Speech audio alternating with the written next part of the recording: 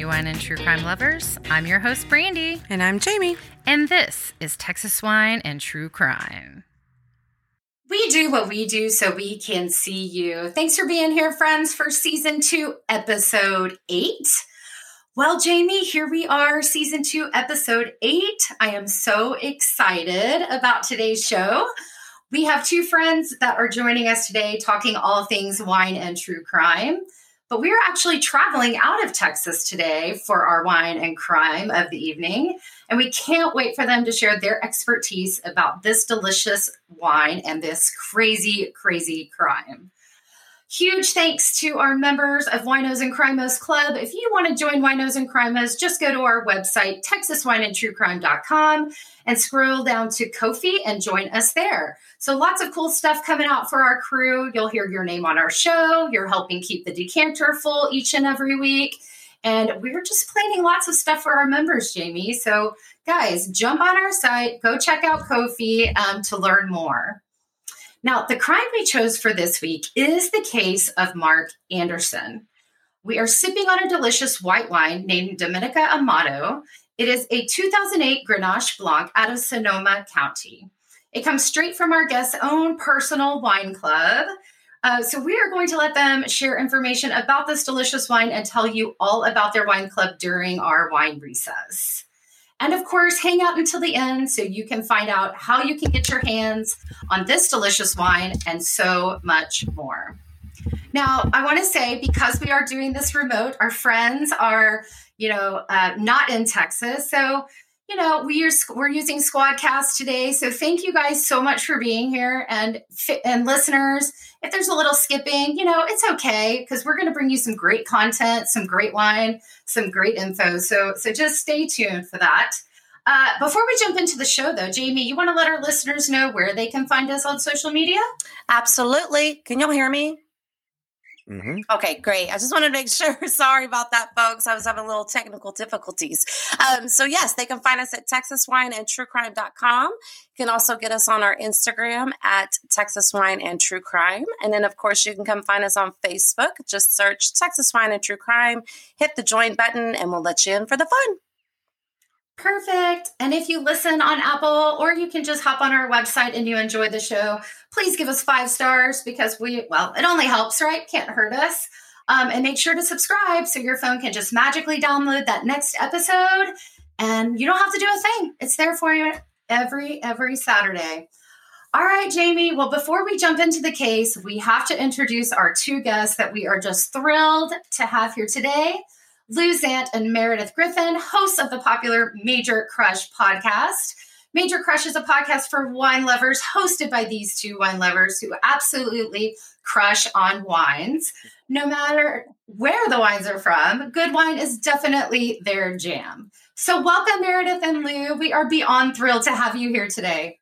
Welcome. Thank you so much for having us. We're so excited to be here and be joining your podcast and crush on wine and talk about wine and crime. That's kind of our favorite things to do. It's good to be here. I like what you guys are doing a lot. It's great. Thank you. We are just, like I was telling Jamie, just so blessed to have you guys here. Wine and crime. Who knew there was such a correlation? We're about to find out so much about the both of those. And really just so excited to have you here. Guys, go check out their podcast, Major Crush. You will not be disappointed.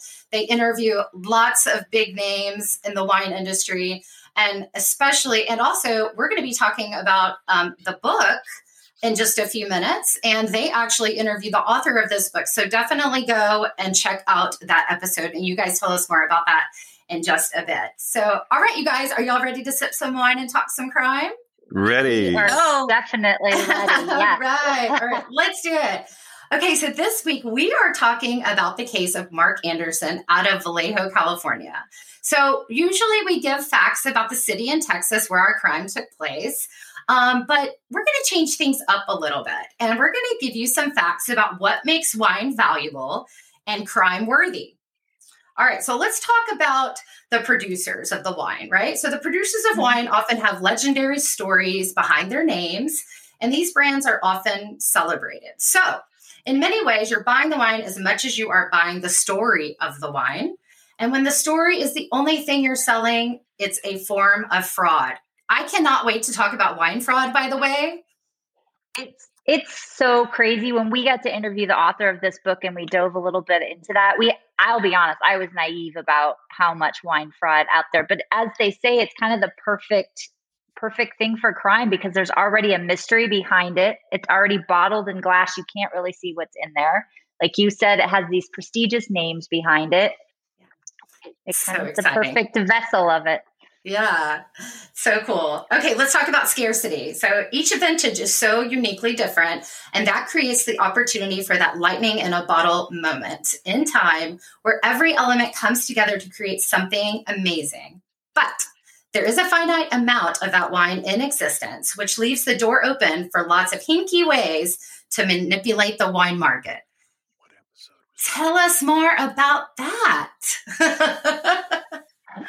Well, yeah. I mean, one of the things is there's so many different ways it's done when you dive into it, but it is that, again, there's that mystery. It's in a bottle that you can't see. It's also, how is there any proof of where the grapes are grown and what the varietals are there? I mean, there are quality control set up in there, but as we know with anything, those can. Well, I don't know. You know, the story about Two Buck Chuck. Frenzia said what he did is he had his drivers, when they pick the grapes here, you know, they load them into these into large trucks, and they're picking at night, you know, because you don't want the sugar level to change with the effect of the sun during the day. So they start picking about 5 o'clock in the evening. And so they're mostly done around 3 or 4 in the morning. So they park their trucks in line to go get them weighed and sorted and delivered to the right people. And he had his guys go around and change the numbers on the trucks. And, you know, the original Two Buck Chuck, you could have been drinking Caymus or Silver Oak or something. You were drinking great wine when that happened. Now, we have a lot of listeners who probably know a lot about the Two Buck Chuck. I know personally. Yeah. That is a great story. I love that. See, there's so much history about wine. Like, we just need to bring it to another little caveat to that story, too. The reason he came up with $2 is he was talking with Patrick, the head buyer at Trader Joe's, and he was going through this brutal divorce. And he said, what is the lowest I can charge for this bottle where my ex-wife won't get any money? And that's how they came up with the price, allegedly. Goodness. That's the story. Oh, that's the story, and I'm sticking to it because that's a great story. We're going to make that one go. We're going to make that one go. And that's one of the, on the heels of what Lou said, too, about the story of the grapes, is sometimes also grape growers will sell their grapes as a higher quality or a higher priced grape variety than it actually is. They'll actually be selling, you know, a Zinfandel grape, not that, but grown in a lesser quality area, and claim that it's a Napa Valley Cab grape. Again, this doesn't probably happen as much as it once did, but apparently in history that happened. Well, listening and reading that book and just about where wine started and how it's evolved, and it's so interesting. Okay, and the next thing I want to talk about, which I did not know, was the scoring of wine. Okay, so this is interesting. Because Robert Parker did such a good job in the 70s and 80s of developing the scoring system for wines, winemakers have to play this game with the consumers and enter their wines into scoring competitions or submit their wines to Robert Parker for validation. But behind the scenes, paid advertising in the right wine magazines can bump up a wine score like nothing else, which is truly a crime when it comes to helping people find wines that they actually like and introduce to. So I want to clarify. Yeah, I want to clarify that for the listeners. Actually, Robert Parker doesn't play the game. You've seen this wine is rated 94 on Wine Enthusiast or Wine Spectator. What do they have in common? They have magazines and they sell advertising. So it might be questionable as to the score that one of the two magazines gives them, but Robert Parker's pretty straight up. And one time, my wife Sonia was reading the report from Silicon Valley Bank. She looked up and she goes, I'm a baby boomer. She goes, Two Roberts taught the baby boomers about wine. Robert Mondavi taught us it was cool to drink wine and how often to drink it. And Robert Parker told us how to buy it with the scores.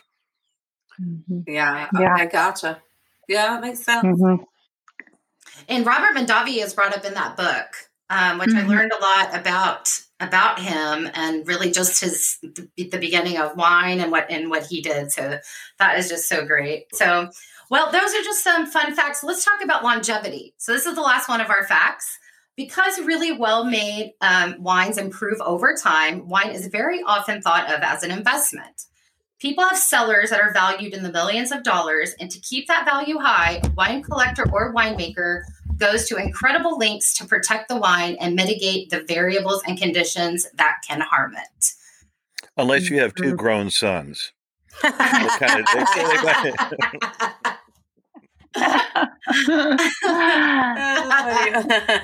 Yeah. Hey, I could be adopted if you need someone else. Yeah. Things It's just come missing. I can let high crimes. High crimes for sure. Oh, too funny. That was interesting. All right, guys. I mean, wine is definitely, very rarely, and I think our new world countries do people like buy a bottle and stash it away. Like we drink it very young often, but old world countries, it's normal to age a wine 20 years is nothing in that world, but we tend to buy it. And I think there's a stat, and I won't get it right, but I think 90% of wines bought from grocery store shelves are consumed within 24 hours. It's a little different than the kind of old world style that often used to age. A story that's crazy to me, guys, is there was this movie. We talk about what affects wines and the prices. That movie Sideways. Yeah. With, 2 weeks before that movie, a bottle of Merlot was $40 and a bottle of Pinot was $10. And two weeks after the movie, a bottle of Merlot was $10 and a Pinot was $40. And it destroyed the Merlot market in California for sure. And Merlot, Meredith and I just love it. I mean, we love Merlot. I mean, it's just such a great grape. It's soft and bouquet and everything about it. And people diss it, and I go, well, guess what? It's the most expensive grape in the world. When a bottle of Petrus is released, it's released at $3,000 or $4,000. Yeah. And that's 100% Merlot. So it's kind of crazy. And I guarantee if it was the last grape on earth, they'd drink it. Yeah. Good point. Yeah. Well, I had no idea it was the most expensive grape. We hear, and you know what? You're right, because Jamie and I talk about this a lot. People kind of frown on Merlot, and it's too heavy, or we like something a little lighter. So I do see that shift of Merlot to Pinot Noir. That it's definitely something that happens with people that Jamie and I know personally. So, well, yeah. Good. Yeah, we're blame the movie Sideways. Really, blame the movie Sideways. Yeah, blame it Sideways. Although the Pinot Noir that he did drink at the bar there at the hotel, one of our really close friends, and we've done a podcast with her, Lane Tanner, actually made that wine that he was drinking. Oh, how fun! So that's kind of cool. That's awesome. Yeah. That is so cool. And I've had a crush on her for 20 years. I mean, I can't blame him for loving that Pinot. She's such a great winemaker. Oh, that's so great. Well, Jamie and I were fortunate enough, Lou, to meet you and Sonia in person, and you mentioned Lane and talked about the wine. So I need to look her up and look at her wine. Yeah. So definitely need to do that. Yeah, he had a crush on her. He'd been telling me about her and telling me all about her. And then we finally got to interview her, and I was like, I get it. I have a crush on her too. She's an awesome lady. Oh, that is so cool. Well, yeah, hopefully one day we'll get to talk to her, or at least, maybe have a run-in with her. Who knows? Yeah. Try her wine. Right? Okay, guys. Definitely do that. Let's do it. All right, let's get into this case. On October 12th, 2005, at 3:15 p.m., Mark Anderson walks into the Wine Central warehouse with a canvas bag and a plastic bucket filled with gasoline-soaked rags. At 3:34 p.m., fire alarms started to blare as explosions rocketed through the building. After 8 hours of firefighters fighting the blaze, the once Navy structure built to store torpedoes, other weapons during World War II, built to be protected from earthquakes, was now the place where $250 million worth of wine burned and was now worthless. What made Mark Anderson commit the biggest wine crime in history? Well, I'll try to speak to it. Meredith, back me up on some of this. But, you think about it, in 1976, California pretty much won the Judgment of Paris. The biggest event for California wines in history. An $8.80 bottle of Chateau Montelena Chardonnay made by Mikhail Gergich beat out a $440 bottle of Petrus Montrachet. And Stag's Leap won the best cab, and Ridge won the best Zin. We just killed it. And I can remember that 96, 97, 98, the wines were epic coming out of the valley. So by 99, the wineries needed to make a major shift. And their production was increasing, and obviously their production facilities were getting so packed. So the idea that he had to take these bunkers that were halfway between San Francisco and the wine country, they were a natural 63 degrees. In fact, a little bit of history.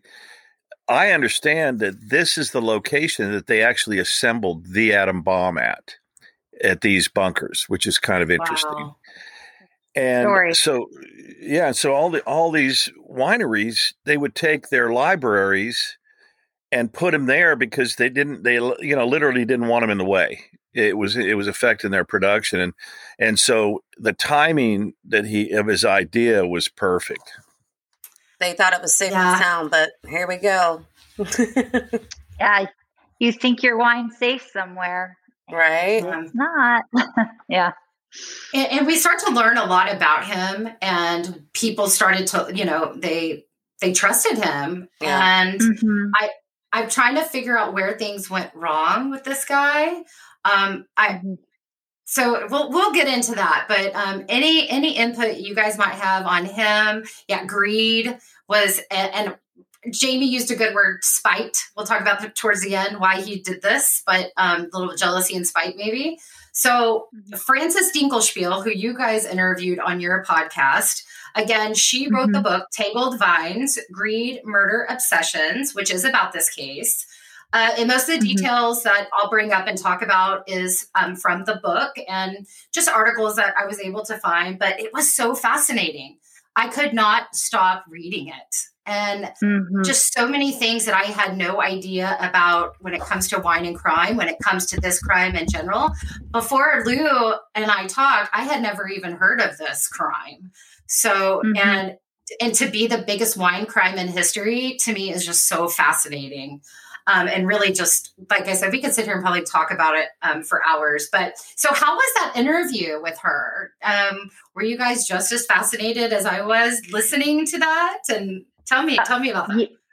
Yeah. I mean, like you said, her book, she does such a great job of letting the story unfold and giving you the background, and also going into much deeper history about California wine country in general. And it's had a lot of murder and mystery and all of that for hundreds of years. But her interview was fascinating because one of the things is she actually went and interviewed him in person. So she sat face to face with him. So I think her recounting that, I was just, to me, to have, and she kind of fibbed her way to get into interview. She said she was a reporter about the crime, but really she was doing it more for her book and her own personal, because she lost family wine in that. Her great grandfather, Lou, or her great grandfather, wine from 1875, they lost several cases. And so she had a personal connection to it. So I was like, I couldn't get over that she sat and interviewed him face to face. Guys, think about that piece of history that's missing. These were wines. Was it 75 or even older? And what's crazy when I read it, 1875. 1875, yeah. Rancho Cucamonga. I mean, all of us have driven through, when you go from LA to Palm Springs, you go through Rancho Cucamonga. And, it's all houses. And that's where the first vineyards were, it's really cool. And to tie into Texas, it was the Spaniards, and weren't they the same? Isn't that how Texas started too, with the missions? And, in those days, it was all communion grapes, Yeah, more for communion. Yeah, Frances was she was awesome to talk to because and then she ended up sharing the one bottle she had left with Fred Dane, who is, if anyone's watched Master Somm or has gotten into the Somm series, Fred Dane is considered like the master sommelier out there. And she got to interview him and share this wine with him. And she said at first he was a little kind of, like anyone, who's this writer I'm interviewing, a little put off. But once they opened up the wine and they expressed it, she got what wine is all about, how it connects people, because immediately then it connected them. And he sat and talked about the wine for hours or something, she said, Lou, didn't she? Yeah. And he said it was good. I can't believe that. Yeah. Wow. That's incredible. Yeah.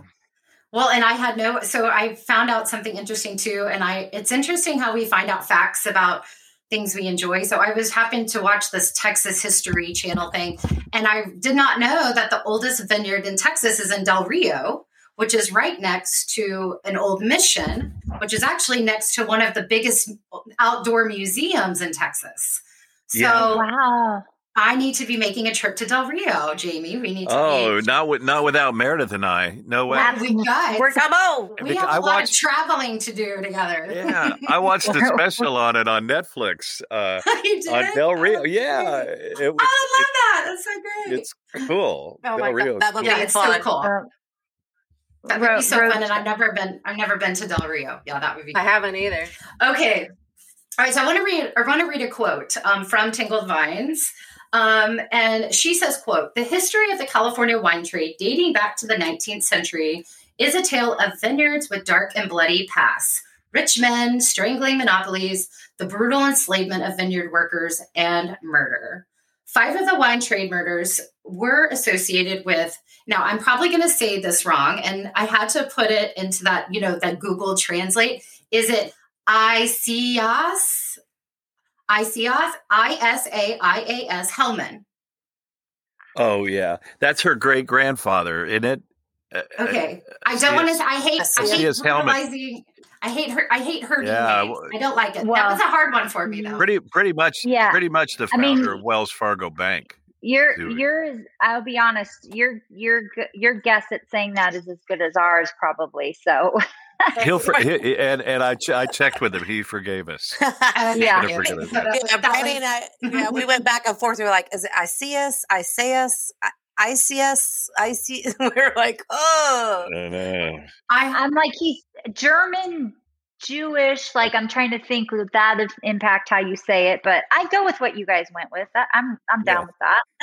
Okay, so we'll come back to the Wells Fargo thing because I didn't know that, and I love facts. Yeah. I need to know these facts. Okay, so his vineyard in Rancho Cucamonga, beginning with the killing of John Raines, who owned the land at the time. He was shot several times, dragged from a wagon, and left off the main road for the coyotes to feed on. Yeah. Wow. The old Wild West. Yeah. And I can't. Well, this is just like getting my, feet in the water a little bit about wine and crime and the history of crime involving wine. So this is just the beginning for me and Jamie. We are so excited to learn so much more about this. So now, something else that was mentioned when the wine industry, just talking about, always has like a cutthroat, it can be a cutthroat industry that relies on a lot of luck and chance. And I think we had talked about this before, a lot of money to stay at the top. And as an agricultural product, there are so many things that fall outside of the winemaker's control, which makes thriving in the wine industry just almost heroic on some levels. But it makes it a game of chance that can attract players to the mix. Players. So tell me what it's like. I really just want to kind of get, a quick synopsis of what it's like to be in the wine business. What is a day in the life in the wine business? I'm going to share that quote, Meredith, that Chris Madrigal gave me. He said, show me a winemaker that's an atheist and I'll show you a fool. You better have a pretty good prayer life. Yeah, that's a good line. And what the other line is, if you want to make a small fortune, you start with a large one. That's, in the wine. But also Meredith and I, we were, taught really clearly, and a great quote from one of our instructors said that the best fertilizer for the vines is the footprints of the winemaker. And, what's been happening and hopefully is beginning to unwind is there's been a lot of pun intended. Yeah, that's no true because you guys are drinking unwind Chardonnay today. But there's a roll up with big corporations, and we were blown away with the statistic that 3 out of 4 wines that are sold retail today are one company, Gallo. Mm-hmm. And there's no way when you guys come out and you meet our friends and a lot of these friends that we've done podcasts with, you taste their wines and they're like a piece of art.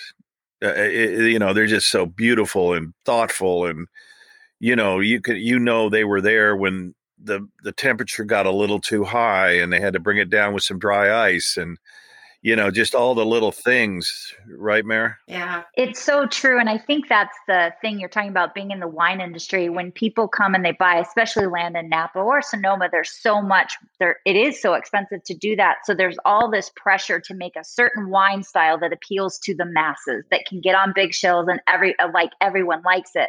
And what's been lost in that is the diversity of wine that exists out there. And so that to us is a little bit of a crime. So we're so fortunate. We get to meet a lot of these smaller winemakers that don't necessarily have the pressures, because they're not trying to be millionaires off of it. They're just trying to live true to their passion for making wine. And so when doing that, they're much truer to the process. So their wine tastes unique.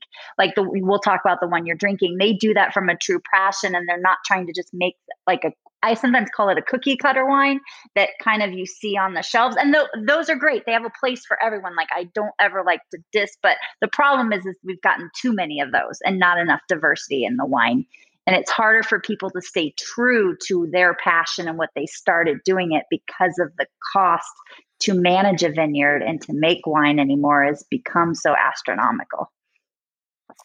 So tell us, isn't there a statistic of actually how much wine makes it onto shelves? Yeah. Out of all the wineries, which is over 10,000 wineries, only 3% you'll ever see on the shelves. And so not 97% of these beautiful wineries will never be tasted by the 99% of the people that don't come here. That's such a shame. The people are missing out. It really is. Well, you might stay tuned for the Major Crush app. We're going to try to bridge that with your help and everybody's help. We'll just start. We're going to start championing these wineries that they make 150 cases of a varietal. Well, Safeway, they start at 300,000 cases. You can imagine what goes into making that wine. Yeah. It's a shame. Don't get me started with like how much Costco and everybody else. Right. I mean, we could go off on a tangent on the 3-tier system and distributors and conglomerates. Yeah. But that's a crime. That's a good crime. That's a crime. Yeah. Yeah. Well, and we need to do that one. That's number 2, guys, because I need to know more about that. Yeah. That's another episode, because that you go down a rabbit hole into. Oh, rabbit holes. Well, if you want to, you probably want to get back to the crime and Mark Anderson. What led to the crime? Lou, do you want to say something?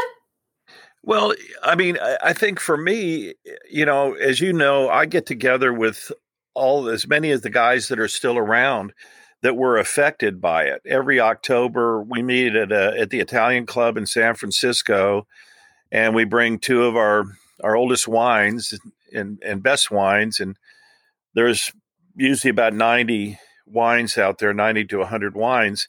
And I sit around and listen to the stories, and it was kind of what they call it, like the perfect moment. It was, a lot of people didn't know about Mark because he predominantly hung out in Sausalito, and he went to law school. He wasn't a dummy, and but he was way overweight, had a voracious appetite, and he loved Sushi Ron, the most famous sushi place in Northern California. And I can tell you this, I can't go. I don't know, Meredith, you and David, I can't go near a sushi restaurant without $100. I mean, it's just like, I don't know where it goes. And, I think his appetite got a hold of him. And, the story, what I heard is the lady at Longmeadow Ranch up, in central Napa there, she got a phone call one day, and they said it was from like Chicago. And they said, can we get another case of that 1986 cab? And she went, I've never sold that 86 cab. And that triggered it, along with the actual story that was written in the book, where the guy finally came to get his wines, and oops. But he was selling it out the back. And these weren't $100 case wines. These were expensive wines, and, I'm sure he was feeding his habit. I think where it seemed to all... Oh, go ahead. Sorry. No, please go. I would say where it seemed like it all started to go down was he got the idea to become one of those sites that stored other people's wine for them. If, restaurants or people who had high end or didn't want to, sometimes if you get wine shipped to you, it's hard. You have to be home to sign. So he became a place that started accruing this.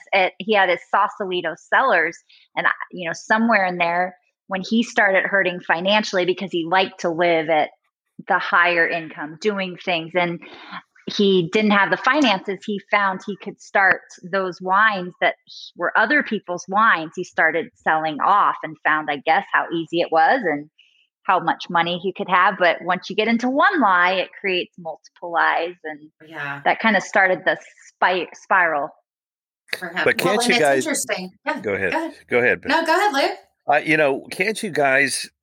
Don't you just, when you're reading this story or listening to it, you just shake your head and go, dude, there was so many other ways for you to do this instead of $250 million worth of arguably some of the best wines we would ever have the ability to taste. Yeah, for sure. Go ahead. And the irony was, and this is a quote from Francis that I think is so interesting, is that while he probably I think he's accused he destroyed the largest amount of wine and recorded in history. Yeah. But when it came to wine, he had a poet's heart and the words to express it. So when he talked about wine and drank wine, like his passion just exuded him. So then to destroy some of the most valuable and special wine. Well, and it sounds like he could have had it all. It sounds like if he could have done this in a certain way, he could have lived that lifestyle. And I'm glad you kind of brought up an intro to him, right? Because you did mention he went to law school. I in the book, it says he got several degrees, but actually never passed the California bar exam. But, when you go to law school, you kind of know your way around the police and investigators, and we'll get into that when it came to like questioning him when they were looking for him. Mm-hmm. And as you mentioned, he was part of the Sausalito community, but people never really knew where he got his money from. His brother didn't have very nice things to say about him. He did say their father used to give him money, but so it seemed like he had this, and it may go back to why he did this in the first place was, I think he wanted that lifestyle. I think he wanted that life, maybe having so many degrees, but never having like a career in anything. Mm-hmm. Maybe it was the easy way, right? A con man, easy way to make money. So, yeah. I don't know whatever I took from that. I'm pretty convinced he had a mental disorder. I think I said the same thing to Brandy. I go, I think this guy is crazy. Like, there's something not right because unfortunately, when people are extremely smart, sometimes, right, they think they're smarter than everyone else, or they start, there's something that's going on, and I think that's kind of maybe the way that he was, but I'm not really sure. But I think for sure we need to like maybe tell the listeners a little bit more about like what the case, like, because we're talking about it right now, like we all know what the hell is going on, right? Right. We're sitting so let's talk about what, like, let's go back to Sausalito times, right? So he had the Sausalito Cellars, which is a wine storage company that he started in 1999. In 2003, so let's talk about this a little bit. The restaurateur who had stored his wine at the Sausalito Cellars was able to finalize his case, right? So, which meant now he could sell the wine he had stored and distribute the funds. But when he went to go pick it up, I think he should have had about 756 cases, but there was only about 145 there. Yeah, which is a pretty big discrepancy. I think he's going to notice. A few cases. I don't know how someone doesn't notice that. It's not like I drank a bottle, to see what it tasted like. Yeah, I was so curious. Now I would look immediately to my sons. I mean, I remember reading this in the book and I thought, seriously? Like that's, I mean, maybe there were 756 and there were only 700 when you came to pick up, but 144. And I guess, as the story goes in the book, the driver took him back and then takes him back to where the owner that was going to try and sell him. And he's like, I'm missing a bunch of cases. And that Mark Anderson thought he could just say, no. That was all you dropped off initially. Oh, God. Again, thinking you're smarter than everyone else. That's a big number to be missing. Dear Lord. I mean, I worked in restaurants for a long time. We'd have a wine delivery, and I was always doing the one that did the check-in. I would know, like, when one case was missing, I'd be like, there's a case of, Silver Oak missing, so I'm sure it'd be obvious when there was, 600 cases missing. Yeah. I think somebody wrote a song about it. It wasn't me. Wasn't me. I love that song.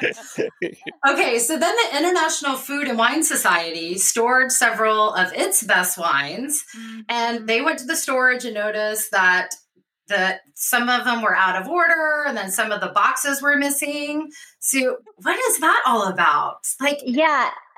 She writes it that they go to, again, pick and do like their inventory and take it out. And, they had a very, like most people would, very way of inventorying, numbers and codes, and had them stashed, and they were all out of order. But then I think one of the biggest things was like opening up.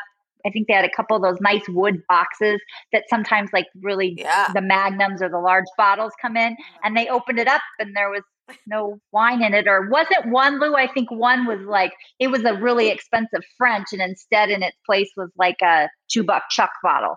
Like it was something, they had replaced it with, like someone wouldn't notice that. So there were a few of these kinds of things that started and they were reporting them. And so I think they had enough investigators started enough to go start investigating this. And then he was trying to elude these investigations. And I think that's when then he opened up the additional storage at the place in Vallejo, because he was trying to evade what was happening at Sausalito Cellars. Yeah. So I was reading that he moved the rest of the wine to Vallejo. And okay, so for our listeners to kind of get an idea of the place we're talking about that he attempted to burn completely down. So first of all, it was home to some of the finest and oldest, the world's finest and oldest wines. The wine was stacked on pallets about 40 feet high and stretched the length of 2 football fields. Okay, just picture that gloriousness of right? I mean, we were crying. We were like, we don't like when people are murdered, but wine. This is a lot of wine to murder. This is the hardest game I've ever done. I'm sweating like profusely. You've now ticked me off. I know, right? I think it was 4.5 million bottles. Unbelievable. If I remember that correctly. I think that's what it was. That would have lasted us like at least a few years between the 4 of us. Oh man, that's a good dozen podcasts right there. Yeah, we could have had some good parties. Hell yeah, we could. Right? And really, you think about it, they built this place to be indestructible. I mean, indestructible. Irony. Except for The the irony. 300-pound man with a bucket of gas. Yeah. Yeah. They And they didn't that- figure that one. and he just walked right in. So we'll talk about and can I just say that the manager of that place, she is a down chick. That woman, I need to meet that lady because her radar was good on, and she just did not like him, and she didn't get good vibes from him. And we will learn why. So okay, the only person I think liked him was Ron from Sushi Ron, because he spent a lot of money there, you know. From selling everybody else's wine. We were just talking about sushi, like, because I eat way too much. I told Jamie, I hope I don't get like that stomach thing where like eating too much sushi. But yeah, it's hard to not spend money when you're having sushi for sure. Yeah. So Oh yeah. I understand his passion. Yeah, exactly. I told Brady. Okay, guys. Well, now. No, I was Go ahead, saying. Jamie. No, I was saying, and I told you it sneaks up on you at the end. Like once all the rice, like, and I know all the fish starts to settle in because you're shoveling it in, like snacks, and then you're like, oh God, now I don't feel good. Yeah. I know. Okay, guys. Well, now it's time for our wine reset. Oh, look! Oh, that. fun! Yay! Yay! This is I got a this refill. is Leah. Oh, refill. So this is Leah Meredith's first wine recess with us, and I want to just talk about themselves. But so tell us about the wine we're drinking today, because first thing Jamie and I noticed was the smell of it. We can't put our fingers on it quite yet. It was a mix of well, I don't know. I'm gonna let you tell us, and then we'll know if we're on the right track. Well, first we'll talk with. I'll let you talk about the wine. First, we'll introduce it. It's from Emmett Scorzone Wines, and it's Michael Scorzone and Palmer Emmett are the two winemakers there. Great guys. We interviewed Michael was like our second podcast interview, but this is what we're talking about. They do this out of passion. It's literally the two of them and a harvest intern that make their wine. That's it. 3 guys. Oh my goodness. And they make fantastic. They're in Sonoma County, is it Dry Creek officially is where they're located, but then they have their own estate wines, but then they also get grapes from a few others, but they're just from people who are making wine truly for the passion of making wine. It doesn't get better than these guys. And this is a fantastic wine that Lou can talk about. And I always like to come in with some food pairings at the end. Oh, yeah, terrific. That's awesome. Yeah, what we're talking, guys, is about a wine and a grape called Grenache Blanc. And, you're going to hear a lot of prejudice from Meredith and I because we live in Sonoma. And there's a popular saying that says Sonoma makes wine, Napa makes auto parts. And I will not confirm or deny that. But we still have respect and love for Napa. Yeah, we give it up for Napa. I think the reason is Napa real estate went just off the table. An acre of land in Napa runs between $1 and $3 million. So you better plant Cabernet Sauvignon where you can get $125, $150, $300 a bottle. The land in Sonoma County is like $30,000 to $60,000. So we get to just bomb all these phenomenal varietals. And we have 40 different microclimates just in Sonoma, the main area. And the diversity of the county of Sonoma is crazy. The whole west side is on the ocean. So you got that continual ocean breeze. And you have this phenomena about every afternoon around 4:35. This beautiful blanket of fog comes in and rolls over the vines after it's been 103, 105 degrees. And it'll just drop them down to about 50 degrees. And, that beautiful foggy air gets into the grape. And you get, I can even taste a little salt in this Grenache Blanc right now. And I love that. And when Mare tastes this and she starts to thinking about pairing, it's like off the hook. But I'm getting green apple on Definitely this. got the apple. And some pineapple. I'm getting some pineapple on it. And, Grenache Blanc is very popular in Rhone. You have Grenache in Spain, which is the second most planted grape next to Tempranillo, which I think both of those should and could grow great in Texas. And I know they're starting to really pay attention to it.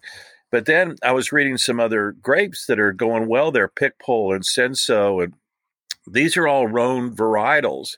So obviously it's very similar to the diurnal temperatures there, but I don't think Texas gets as cool at nights as we would get. And so the acidity stays a little bit brighter, and the acidity shows up in a little bit higher flavor, right, Mare? Like more of the fruit is based on the pH of the acidity. And one of the things they talk about is what's so great, exactly what Lou's talking about with this, is that you have these warm days that really help the grapes ripen, but these cool nights allow for the acid to stay high in the grapes because the grapes can cool at night. So it gives it this beautiful balance of getting all those fresh fruit flavors you want, but still having a nice bright acidity. When we talk about acid, we're talking like that's a positive thing that you want in wine because it gives it brightness.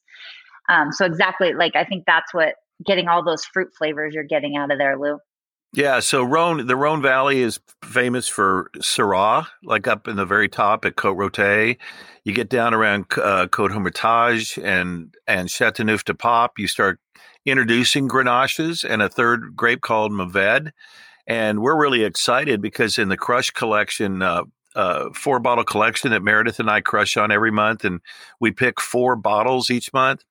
I just got introduced to this awesome French winemaker. And so we put our order in today for the wines. We're going to start with a 100% 2011 Syrah, made very Côte-Rôtie. Then next month, we're going to do a Grenache Syrah blend. It'll be the full red Grenache. And the next month, we're doing a Grenache Syrah Mourvèdre blend. So it's going to be fun to kind of play with the next 3 months. And then we're going to throw in a Grenache Syrah Mourvèdre Rosé that'll blow your mind. Yeah. Oh my gosh, Jamie, we love rosé. We love rosé. Yeah. All day. It's perfect for those hot summer days in Texas, for sure. For sure. Rosé is so good. Okay, so Mare, what would you pair this with? So I have a couple things that I love it with, but we also were able to interview Michael Scorzone. So people can go to majorcrushwines.com and actually see the winemaker interview. And Michael Scorzone was actually used to be a chef. So he's a fantastic person to get pairings. He said like a creamy, cheesy pasta would be really good with this. Because that acid that you guys were talking about kind of helps cut through the fat to kind of bring out the flavors. Something that my husband and I have had it with. My husband loves the Dungeness crab that's in Sonoma. It's this time of year. And so I make these Dungeness crab rolls, and it is one of my favorite pairings with the Dungeness crab roll. But really, you could put the Dungeness crab on, you could do a salad with or anything, but the crab with the texture and the acidity in this is a beautiful pairing. And then the other thing is just some great cheeses, like a great brie, or Lou, what's the one that at Cheese Factory, Foggy Morning? Yeah, Foggy Morning. I always say the name. Great. Foggy Morning would be and at the end of the day, to me, this is a wine you don't need anything with and can just sit on the porch and sip without any food. Yeah, we're really enjoying it. I think chicken enchiladas too. Chicken wow. That's all of that sounds really good. That's that's Lou missing. It's really you got to give it up for Texas, Mare. Yeah, that's a good point. It's a very versatile wine, and it would go with sushi. Speaking of sushi, I think this would go great with some sushi too. Really would. That's awesome. So, okay. So tell us, as far as like Major Crush is concerned, tell us about like where do the wines are, where do you pull them from for your wine club? Tell our listeners how they can check out your wine club, why you started your wine club. Well, we started our wine club because we were doing our Major Crush podcast where we were going out and talking to all these fantastic winemakers. And we were hearing from our listeners, like like you talk about hearing from your listeners, that we were making them thirsty for wine and they wanted to be able to start drinking some of the wines that we were talking about. So Lou and I are like, all right, well, let's see what we can do. So we started, and so we are fortunate enough, like we talk about, the one that you're drinking was one of the people we had on our podcast, and we just have some great friends and connections throughout wine and go seeking the best wines that we can find to put into the club. Yeah, we do a 4-bottle collection for $89 a month delivered. We deliver it to your wherever you want, your office, your house. Your office. And yeah, there you go. And don't mind us, we're just dropping off wine. Not to the wine storage place where someone else holds your wine. Yeah, right. I'm not trusting anyone. I'll be home there to sign. Right. And Meredith and I are good beggars, and a lot of these guys give us great deals on these wines. That's awesome. Because just like today, we're talking about Emma Scarzona. That's a lot of people are going to hear that name, which excites Meredith and I, because they're just two of the greatest guys on the planet. I think Michael Meredith is absolutely one of the top 5 winemakers in all of California. Yeah. And when is anybody ever going to hear about him? And then we take it another level, which is people have really enjoyed. Meredith and I do a video on every single wine in the box, and we really go deep with it. Like, what are we seeing? What are we smelling? What are we tasting? And then we do these fun videos called Pair with Mare. And I get to sample the final deal, which I love. Yeah. Oh, yeah. So it's really kind of bringing people's awareness to it. I mean, a lot of people would never drink a Grenache Blanc or know to order one, but it's sort of a fun deal. Right. And at the end of the day, our biggest goal is we want more people to crush on wine, but we want to create a wine community. We're all about community because wine really does connect people. So bringing people together to share wine. And our goal is hopefully like through our Facebook page where people will start sharing their recipe that they tried with one of our wines, or, what special occasion they had it with, and share what they're smelling and tasting. So we start to create a community where wine connects us, but then it builds upon that. Yeah, I love it. Well, we love it. We love your wine. By the way, listeners, I know over 60% of our audience is out of Dallas. Just a little FYI for people out there. And our friend Lou here is actually from Texas and literally grew up about 20 minutes from where I live. Yeah. So when I got the privilege of meeting Lou, it was an instant connection. And guys, your wine is delicious. We're going to let our listeners know all about it. You were so kind to send us 4 bottles. We've only had one, Lou. I kept my promise. I kept my mouth off the wine. Oh, come on. I did. Oh, no, she's not drinking that without me. Don't you tell her, Yeah.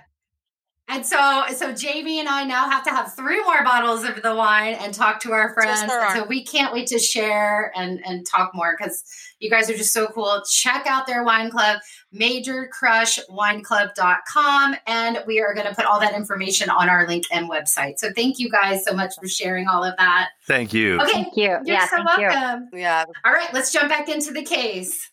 Okay, so let's talk about what happened on the day of the crime. So I was talking about Debbie Polverino. Debbie Polverino. I have to sometimes the names. No, you're and she was the manager of Wine Central. So I like Debbie. And she in the book they talked about on the day of October 12th. It was just a quiet day. They were actually about to close earlier than their regular closing time. Mm-hmm. And there were 2 people there in the warehouse that day. There was Mark Anderson, and then there was one truck picking up sugar. Okay. So the person driving the truck was there. Yeah. They also stored sugar from C&H. Right. Randomly, they also had a storage for whatever reason. Probably to keep it cold. So that's why.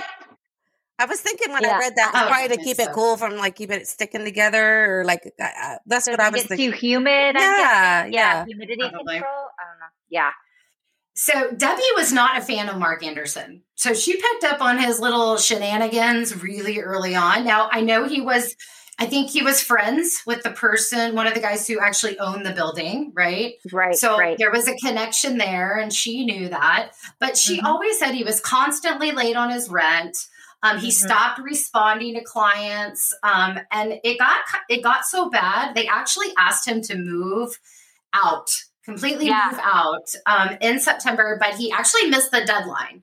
Yeah, because what was happening is people were trying to contact him at Sausalito Cellars and he wasn't responding. So they started calling her at Wine Central to try and get access to their wine. And he just was ignoring all of that.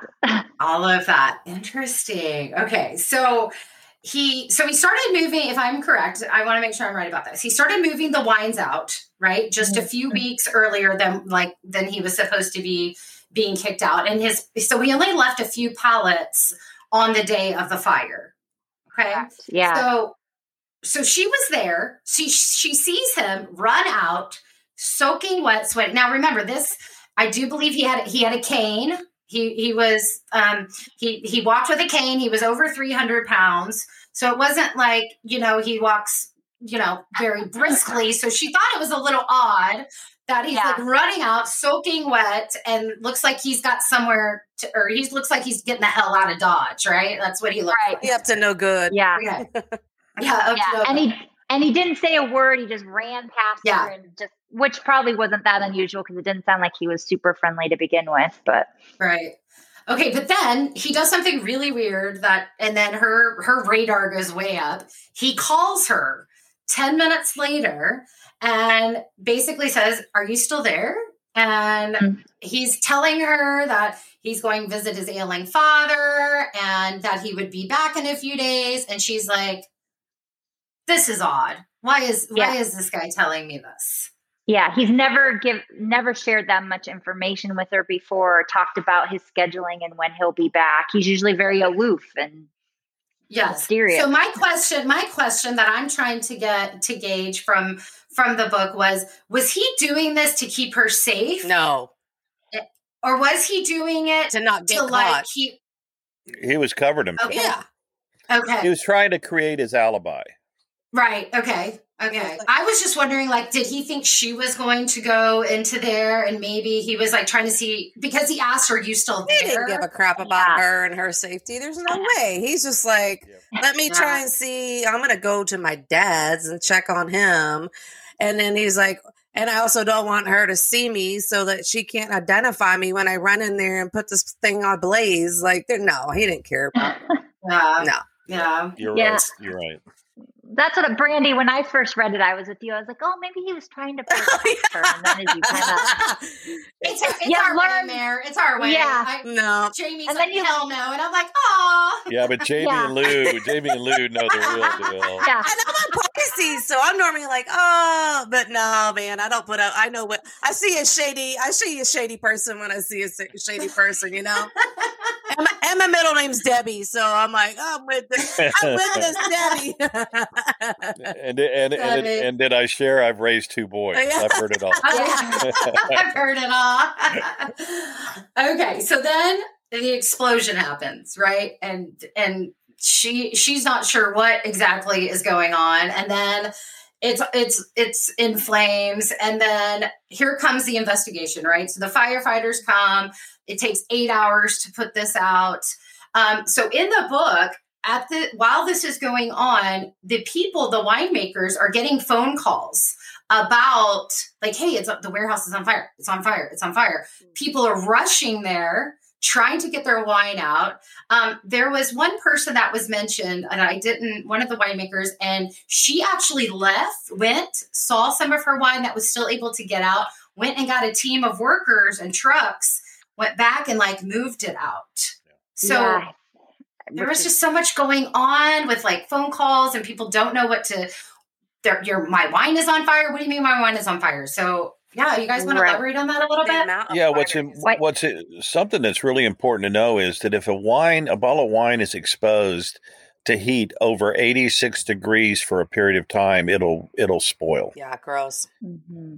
So a lot of them, even though they may not have been burned, right, Meredith, to the heat. Yeah, the wine inside would have had damage to it, even if that bottle itself didn't explode. But I think Lou will talk about this. The wine community is very tight knit and it's really small. So if one person heard there was a fire at Wine Central, you know for sure they were on the phone right away calling any friend they knew that was related to the wine, because it's a tight community and everybody knows each other, knows what's going on. Heck yeah. So as soon as one call was made, everybody knew something was happening. And then obviously the smoke starting to come up. Vallejo is,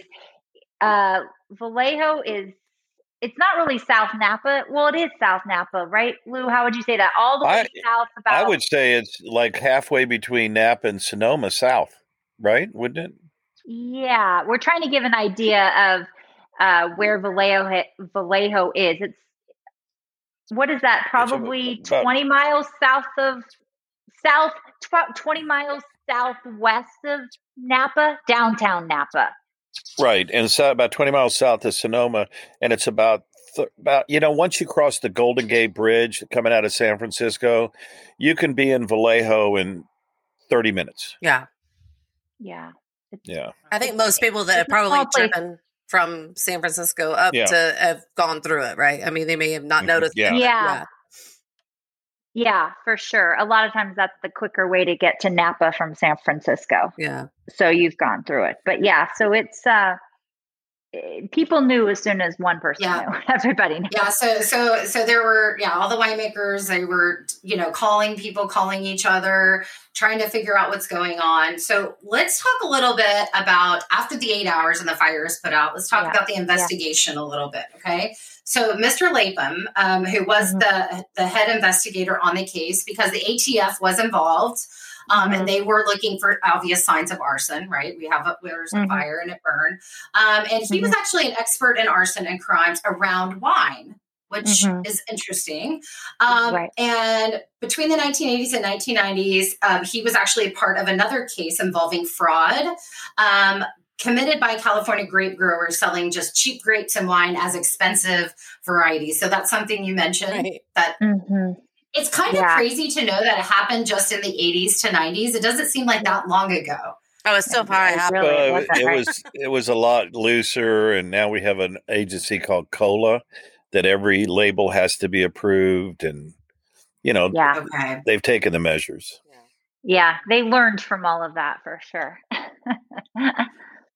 Well, they do know that the fire was started in the mezzanine. And I believe that is where he was storing all of his clients' wine, was in the mezzanine level of that. And they had a lab. Jamie and I love labs. We both have labs. Yeah. And Rosie, the yellow lab, was brought up in the book. And so Rosie sniffed out some accelerants and said, so they were pretty sure this isn't arson. So when she got to Mark Anderson's storage bay, she sat down, lifted her head, and nodded, she's like nodding yes, right? Signaling the ATF investigators that they have found a propane torch, unburned rags, and saturated cardboard. So they had and identified the location of where the fire was started. Those smart dogs. Yeah. I think my dog, my little lab could do it. Yeah. Crush. We have a black lab puppy called Crush. Oh, so cute. My God. It's so cute. Jamie, remember when our labs were puppies? Oh my God. I know. I had chocolate and yellow. So weird. My yellow popped up a Facebook memory today of him being a baby, and I just put him to sleep on New Year's Eve this past. Oh, I know. I'm so sorry. I know. I'm not gonna cry. It's all good. But a picture popped up today of him as a tiny when I first got him at 6 months, and I was like, oh my God, he's so cute. We had a good 14 years, man. He's 14 years. That's a long time for a lab. Oh my gosh. Yeah, it is. I grew up with labs. They're the best. Well, our little organization today is going to be around Rosie. So we always do an organization at the end of our podcast. So we'll tell you a little bit about that. But okay, so they find out where the fire started. And Now, in the book, Mark is gone, right? He's gone. He said he's visiting his ailing father. So investigators are trying to get a hold of him. But because of his law degree, because of his expertise, he knew he didn't have to voluntarily talk to them, right? Mm-hmm. So it took a little bit of time, but now they pretty much know those two people were the only ones in there, and he needs to be questioned. So on October 19th at 6 a.m., cops go to him, give him a search warrant, and Rosie again starts sniffing out his car. They're basically taking a look at everything. They find accelerant. They smell accelerant. They hit on a smell of gasoline, and then he was arrested. Okay, so he was arrested, charged with 19 counts against him, including arson. It is believed that he started the fire out of frustration and anger at mounting financial problems and the fact he was facing eviction from the warehouse. He was crazy. He was. It was just a crazy deal. He was about to get busted. And that's why, it was a combination of everything you said, Brandy. And I think you add on top of it, he was about to get busted. I don't know what he was thinking, what he was going to destroy. Well, if he destroyed all the evidence, they couldn't find the mass of missing cases, right? Right. Exactly. But he destroyed, he'd say everything was burned in the fire. I'm sorry, that's where all your wine went. And he wouldn't owe anybody anything. So he did that. And from what we're hearing, he wasn't stepping on baby chickens. He was taking a lot of wine. Yeah. Out of there. Well, yeah. It's hard to cover your tracks when that much wine is missing. Yeah, so I want to talk about that a little bit. Was he drinking it all and sharing it with friends? Was he selling it all? Mm-hmm. Was it all just for sale? He was selling all of it. He was selling it. Yeah, most of it. Sure a couple bottles, but most of it was being sold. I know one of it was like a company in New York. I think it was New York, if I remember correctly. A winery there who had no idea. They thought it was all legit. They didn't know the guy was stealing it from a stash. But I think a couple different small wine shops is where he was selling a lot. Yeah, a wine merchant in Chicago was a big. Oh, was it Chicago? Yeah. So let's talk about the people that were affected by this, because I told Jamie after I finished the book, my heart was just broken, because not only was it wine, right? It's wine, but it's people's lives. It's their livelihood. It's something that they took years to build. And we'll talk about Frances and her family and, basically the connections to the 175 bottles of port and Angelica that her great grandfather made in 1875. And she just was talking about how the loss of the wine, almost like severed whatever their past was in their family. Yeah. And you could just reading this, you could just feel the pain and just the anguish. I know one winemaker was like in severe depression and, didn't want to talk about anything. And so let's talk about, we know Saintsbury, right? Everybody knows Saintsbury. Yeah. Love Saintsbury wine. 3,000 of their wines from their library collection of 20 years was gone. Gone, because all of their library wines were there. Yeah. LMR, like you mentioned, Long Meadow Ranch, most of its inventory was stored there. Frances Dinkelspiel, like we mentioned, was connected to those 175 bottles. And Via Dare. Can y'all tell us about Via Dare a little bit? Yeah, I know they lost a lot. She was one of the first people I think called too. And I think she was the one that went, if I'm correct, if I remember, again, I read this a year ago. So to get the trucks, right? Yeah. Yes. Went down to try and get it out of there because she had so much of her hard-earned savings, right, invested in it. And one of the things that I remember reading, and I think even Frances talked a little bit about this when we interviewed her, was that what was really cool, like Saintsbury and a couple of the others, when they learned that they had lost all this wine, people in the community who had bottles of that started donating it back to them so that they could still have and create like a library from wine donated back. So it just, again, shows wine's connection and community and giving it back. Giving back, yeah. And I think that was the hardest part of, okay, so a movie called Sour Grapes, which I've never seen. Have you guys watched that? Yeah, it's really interesting. And if you want to get into wine fraud and learn. Yes. So I want to watch that. I'm excited to watch that. Yeah, we need to watch that. So can you guys tell us a little bit about wine fraud? So I have all these notes about just I made for myself. So Sour Grapes, listeners, let's go check that out. And I feel like, Jamie, we may even do an episode about Sour Grapes because it just sounds so interesting. Okay. You could. I might ruin this last name, but Rudy Kurniawan, who was considered to be a wine expert and ultimately was a wine frauder, was convicted in 2014 and sentenced to 10 years in prison. So do y'all know much about Rudy? That's pretty much what the Sour Grapes movie is a lot. It goes into other areas, but dives into him a lot. But he was a gentleman who became a wine connoisseur, got fascinated by it, again, claimed to have a lot of wealth. We think he did. Okay. I think Sour Grapes gets into that more. But basically, I know one of the surprising facts that I read about him is that in 2006, he sold $24.7 million of wine at an auction. And almost all of that ended up being counterfeit wine. But one of the things that I don't want to give the movie away about I know. Does it? So I don't know how deep you want to go.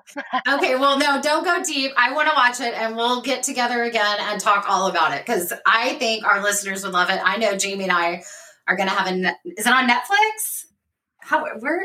Yeah, I think it is. Yeah, it's on Netflix. Amazon Prime, maybe? Okay. It's one of the somewhere. I watched it during the first month or so of quarantine when we were binging all movies on streaming, and I can't remember which one we watched it on, but one of those. But yeah, there's so much, I think I don't want to ruin it. So go watch the movie. Okay. Also, also, guys, Sonia just told me the episode for Tangled Vines on Major Crush was season 2, episode 8. Oh, we could have told you that. So, oh my gosh. We're in season 2, episode 8. That's crazy, right? Okay, meant to be. I remember when Brandon and I were talking because they weren't listed in y'all's thing, and I was like, we have to remember it's season 2 because where the heck was I? I was driving to look at a roof leak or something, and we were all on a 3-way with Brandy and Lou. And I remember I was like, okay, writing it down. And I think Brandy ended up looking to see which one it was. She was counting which one it was. And she was like, season 2, episode 8. And I just kept repeating it in my head like a weird number person that I am. So I always knew it was that. So that's funny. That is funny. Ironic. I love that. Well, I love what you guys are doing here, by the way. We appreciate it. It's such a, we really appreciate you guys being here. Really. Everybody loves crime. Thank you so much. I know I love wine. Who doesn't love wine? Who doesn't love wine? And Brandy, I sent you some pictures of one of the bunker parties. One of them's a picture of Kyle Harristy, whose great grandfather founded the wine country with Buena Vista Winery, and standing next to him is Ron Fenolio, whose Jacuzzi family. They have 7 wineries in the wine country and a lot of the wines and stuff. But I want you two to come out for this October's bunker party. Yeah. Oh my God. Okay. All right, we're going to book tickets now because they're cheap. Yeah, buy them now, right? We're buying them now. I have a flight I need to use that I had to cancel. I was supposed to be leaving from Mexico in 5 days. So I get to use that. So I'll just use it and come out there instead. Oh, you're so sweet. Sounds good. Yeah. Come out to Sonoma and hang out with us. Heck yeah. We will not say no to that. We know better. We know better. That is so sweet. Okay, so guys, I know that we talked about California wine tonight and California crime, and we had told our listeners we are venturing out sometimes because Jamie and I love wine in general, right? But so you guys were cool enough to send us some Texas facts about wine that I want to share with our listeners, because some of these I didn't even know, and I thought I was doing a lot of research on Texas wine.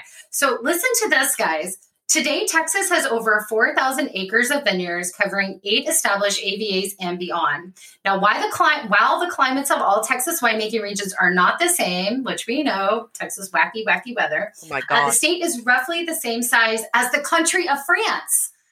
I did not know that. I know. Yeah. It's crazy, right?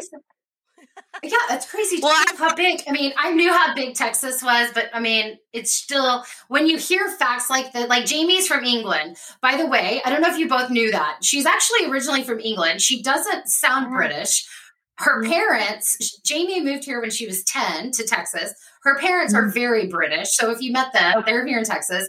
They're like, oh, that's your child? Like, are you sure? But she got teased when she got to Texas, and so she lost the accent on purpose. She practiced not sounding British, so that's why Jamie sounds like us. You know, I can relate, Jamie. My mom was Canadian, and when I went to kindergarten, I would say house and out and about and heliocopter, and everybody would make fun of me too. Yeah, it's rough, man. Kids are, I mean, you know, they talk kids about are not nice. bullying has been around for a long time, but we just didn't know about it. Wasn't bullying back then. It was just like, whatever, toughen up, kid. Yeah. Like, you know. Exactly. That was just part of growing up. Yeah. So, got rid of the accent real fast. But I always joke and say, I wish I had it back now. I might get a date, you know. Like that British accent, you know, they come running, and I'm like, dang it, man. Well, I am really proud of Texas. You know, I think they're finding their niche. That Tempranillo, Picpoul, Cinsault, these are really great. You know, Spanish, Portugal. Probably they'll hit some Alicante, Boucher, and you know, that's I think what's going to happen is they're going to land on the varietals that flourish in that soil and that temperature. Yeah, it's going to be cool. And yeah. Fredericksburg, right? We know that as Texas Hill Country. It's a subregion of Texas. It's a subregion of Texas Hill Country, and Fredericksburg is known for their Chardonnay, their Chenin Blanc, which we're drinking, Merlot, and Pinot Noir. And we're ready to go to wine country in Texas. We are ready to do some live shows. Jamie, we talked about this. Lou, you guys have to come down to Texas too when things get clear. We want to go travel to Texas Hill Country with you. We would love Mayor. I'm not that far. Yeah, you're real close. Right here. I'm in Louisiana, so I can get to Texas easily. Yeah. Yes. So we must plan a trip around going and checking out all of these wineries and vineyards that we and that's the cool thing about this, right? Texas Wine and True Crime, when we came up with the concept, it was the idea of being able to go and really give Texas its credit, right? Bring wine to, you know, we go to the grocery store a lot, and not a lot of people go to the Texas wine aisle, right? But I've been fortunate enough to been able to drink some Becker Vineyards wine, you know, Salado wine, and all these other wines that, you know, just their heart's in it, and they appreciate it, and it's and Jamie and I just, again, like you said, community of wine, and it just brings people together, and that's what makes my heart happy, and again, I just feel so blessed you guys were here tonight, and really you brought so much to our show, and I just really, really appreciate we really appreciate it. And there's so, like you said, there's so much wine out there to be discovered all across. Many vineyards in California that get no recognition, many places in Texas that get overlooked when it comes to vineyards. So there's a lot more than what's on the shelf, guys. Like, so for sure. There's a lot more wine drinking to be done. Absolutely. And we'll do our part, dang it. Yeah. Let's try to really step up. I know. You guys keep doing what you're doing. Seriously. Well, we appreciate you guys. Thank you so much. Thank you. Thank you guys so much. Well, we always end our show with a cheers. So we say, until next time, stay safe, have fun, and cheers to next time. Cheers to next time. Cheers.